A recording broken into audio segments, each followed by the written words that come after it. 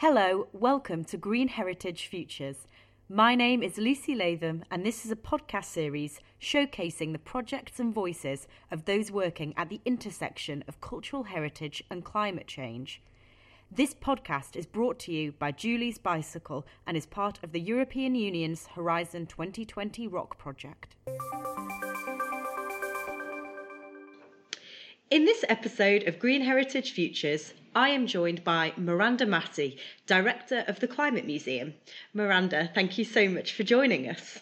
I'm delighted to be here. Thank you for having me. So Miranda, can you tell us, at what point in your career did you start to bring together topics of culture and climate change? What was it responding to?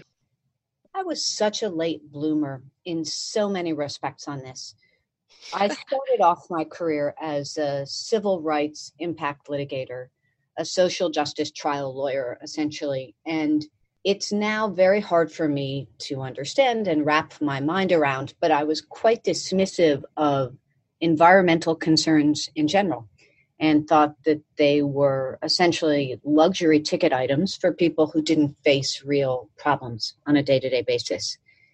It gradually dawned on me and penetrated my thick skull. The environment is the ultimate social justice issue, that if we don't have an equal right to thrive in our environment as organisms, as creatures, then the right to racially integrated schooling or the right to a workplace free from sexual harassment or any of the other absolutely critical and central social justice concerns that I was working on falls away.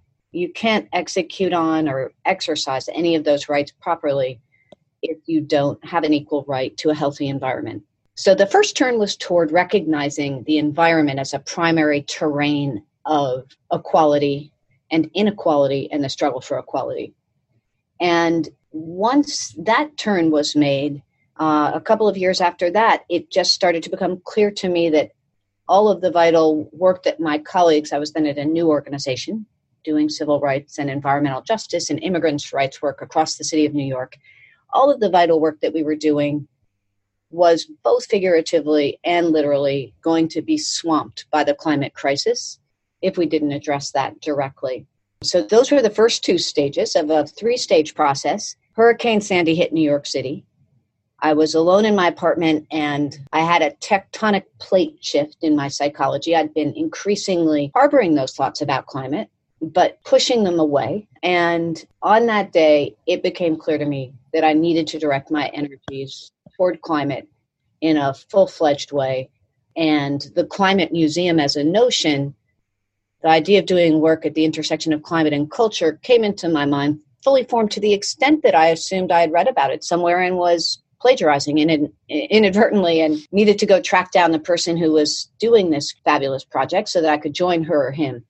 And I was astounded, and I remain astounded, that there is no museum dedicated to climate in the United States. There's only one in the world, though there are now starting to be many other projects like this, I'm delighted to say, and many museums recognizing why we need museum programming on climate. So it was really three quite belated turning points for me. A lot of people I know picked up on the centrality of the climate challenge and the need to rise to it together, and the importance of cultural work within that, the necessity of cultural work within that, much earlier in life than I did. And what then, from your perspective, do you think culture brings to the challenge of climate change? What are the opportunities? What is the value of culture? Right. So I think a first thing to say about that predicate thing is we really need all hands on deck. So people who are working in finance, we need climate finance efforts. People who work on public policy, say transportation, we need public policy initiatives on climate and transportation. People who are artistic and cultural producers, all of that needs to be happening bluntly at a much higher level than it now is, though all of it's picking up, for us to successfully meet this set of enormous and epic challenges. And culture is a central part of that. We can't solve this problem with only a vanguard. It's often been the case that Margaret Mead's dictum about never doubting that a small group of highly determined people can change everything That's often true for addressing a lot of pressing and entrenched social problems. But for climate change, because it's so all-encompassing and because it touches every aspect of the human experience, we need broader understanding and broader dialogue about climate and a broader vanguard than we have to resolve other extraordinarily difficult existential problems. I will also say that because climate and the climate crisis are so hard for us to understand, that's another reason why cultural work is absolutely essential.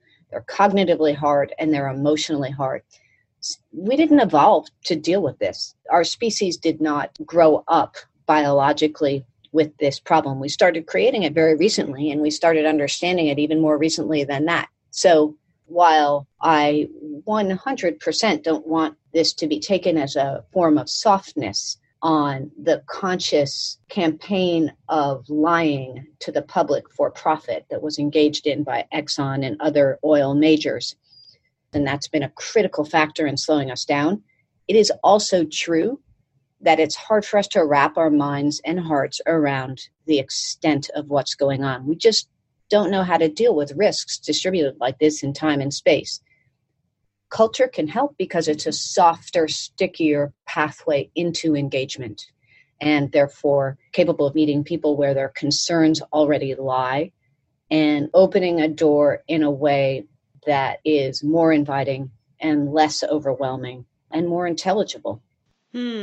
Yeah, absolutely. And what about then because your organisation is called the Climate Museum, not Climate Art Gallery or Climate Theatre. What do you think is significant about the term museum in this case?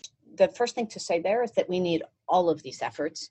We need cultural programming around climate to take a multitude of forms. And the reality is that nobody knows for sure what's going to work best in this most unprecedented of human situations. The reasons that we had for choosing the cultural idea of museumness to frame this project are that museums are enormously popular and deeply trusted. So right. A fantastic level of transformational power in terms of expressing social values, creating community around difficult questions, providing opportunities for sensory and communal experiences. The basic theory of change is we don't live in our frontal lobes. We live in our emotional selves and in our communal selves. That's fundamental to our understanding. Even the nerdiest and most rationalistic among us, mostly we live where our feelings are and where our connections to other people are. And museums are an outstanding set of spaces for opening human beings up to those kinds of experiences, and therefore have a responsibility to turn toward climate programming. A fully dedicated museum can take advantage of the range of programming opportunities. So I know that sounds like a strange thing to say that climate offers, because we need to. We need to reach people who are interested in sports by doing programming around climate and sports. We need to reach people who are interested in history by doing programming around historical climatology. So museums offer the prospect of really diverse programming, and we need that to bring more people in. And they offer the prospect of emotional and physical learning. And for all those reasons, the museum as a form seems really important to us. I will add that a museum can seem like a term that's referencing a dusty reliquary, so it doesn't come without its downsides. In the United States, every year, we see more museum visits than attendance at major league sporting events, the top 20 amusement parks, and national park visitation combined.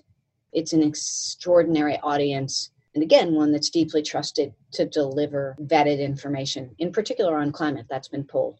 And what then have you got planned for the Climate Museum over the next year or two?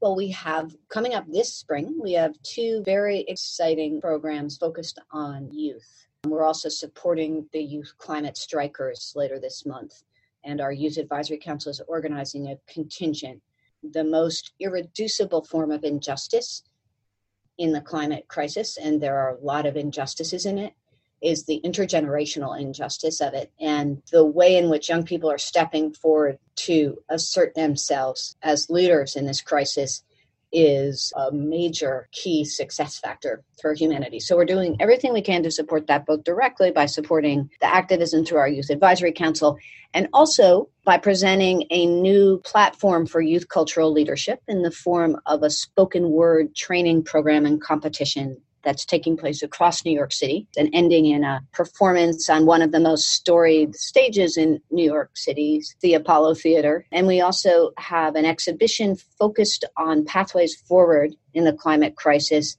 that centrally foregrounds the role of young people around the globe in taking steps toward a brighter climate-safe future for humanity. Past that, we have plans for a number of other art and other inter and multidisciplinary interventions as we scale our way out, first to a temporary interim space where we'll deepen the proof of concept for why not only is this programming needed, which I'd be curious to know if you've found this with Julie's Bicycle. We've found over the last couple of years that it's no longer in any way contentious, controversial, or even a question that this kind of programming is needed, interdisciplinary cultural programming that helps draw people into the climate crisis and into engaging with it and talking about it and moving us forward. That's now radically uncontroversial, and that's new. That wasn't true 2 years ago. What still needs proving out is the idea that a space that's dedicated to that programming has its additional value. So we're scaling out to create such a space by 2022. Amazing. Congratulations. Thank you. Very exciting. So do you have a learning, something that you've learned on your journey so far that you could share? Here's the critical contradiction that I see on being active in this space. While we're in the fight of our lives, the fight of our species' life as a whole, we need to set aside the fight impulse that's been so useful to us as human beings for so much of our evolutionary history.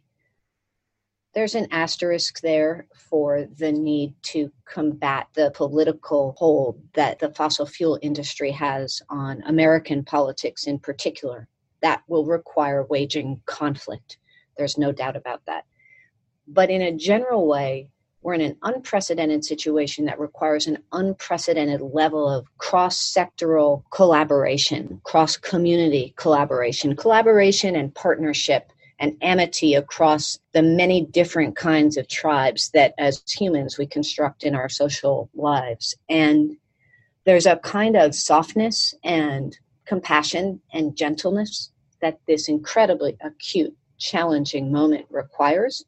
So I would underscore the need for softness with ourselves and toward other people as an essential needed mechanism or component of how we wage this absolutely intense and fierce fight. And I would also note as a side point that a part of that is being more open than ever to adjust and to recognize error when it presents itself and to not be locked into old ways of doing things or thinking about things because we are in a brand new situation.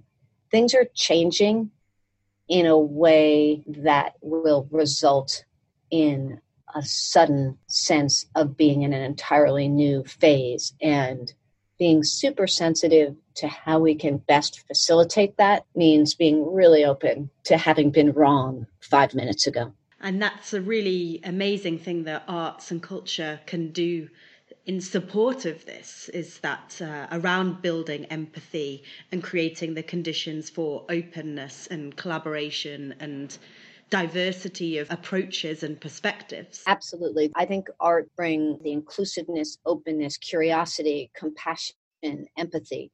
And also when you're engaging with art, no matter how dark the message of the art in question might be, you're engaging with that message through an inherently inspiring medium, one that expresses our creativity, our talent, our ability to make new experiences for each other. There's a fundamental collectivity built into art that we don't see in other areas of human endeavor, and that's part of what makes the cultural terrain so important on climate. Great. Well, thank you so much, Miranda. That was incredibly inspirational and brilliant to get your perspective. So I'd like to say thank you once again to Miranda Massey from the Climate Museum. It's been an absolute pleasure having you on the podcast. It's been wonderful to speak with you as always, and I'm delighted to have been included. Thank you so much for doing this. You've been listening to Green Heritage Futures, a podcast by Julie's Bicycle as part of the European Union's Horizon 2020 Rock Project. Julie's Bicycle is a London-based charity that supports and empowers the creative community to act on climate change and environmental sustainability. Check out our website for more information. Thanks for listening.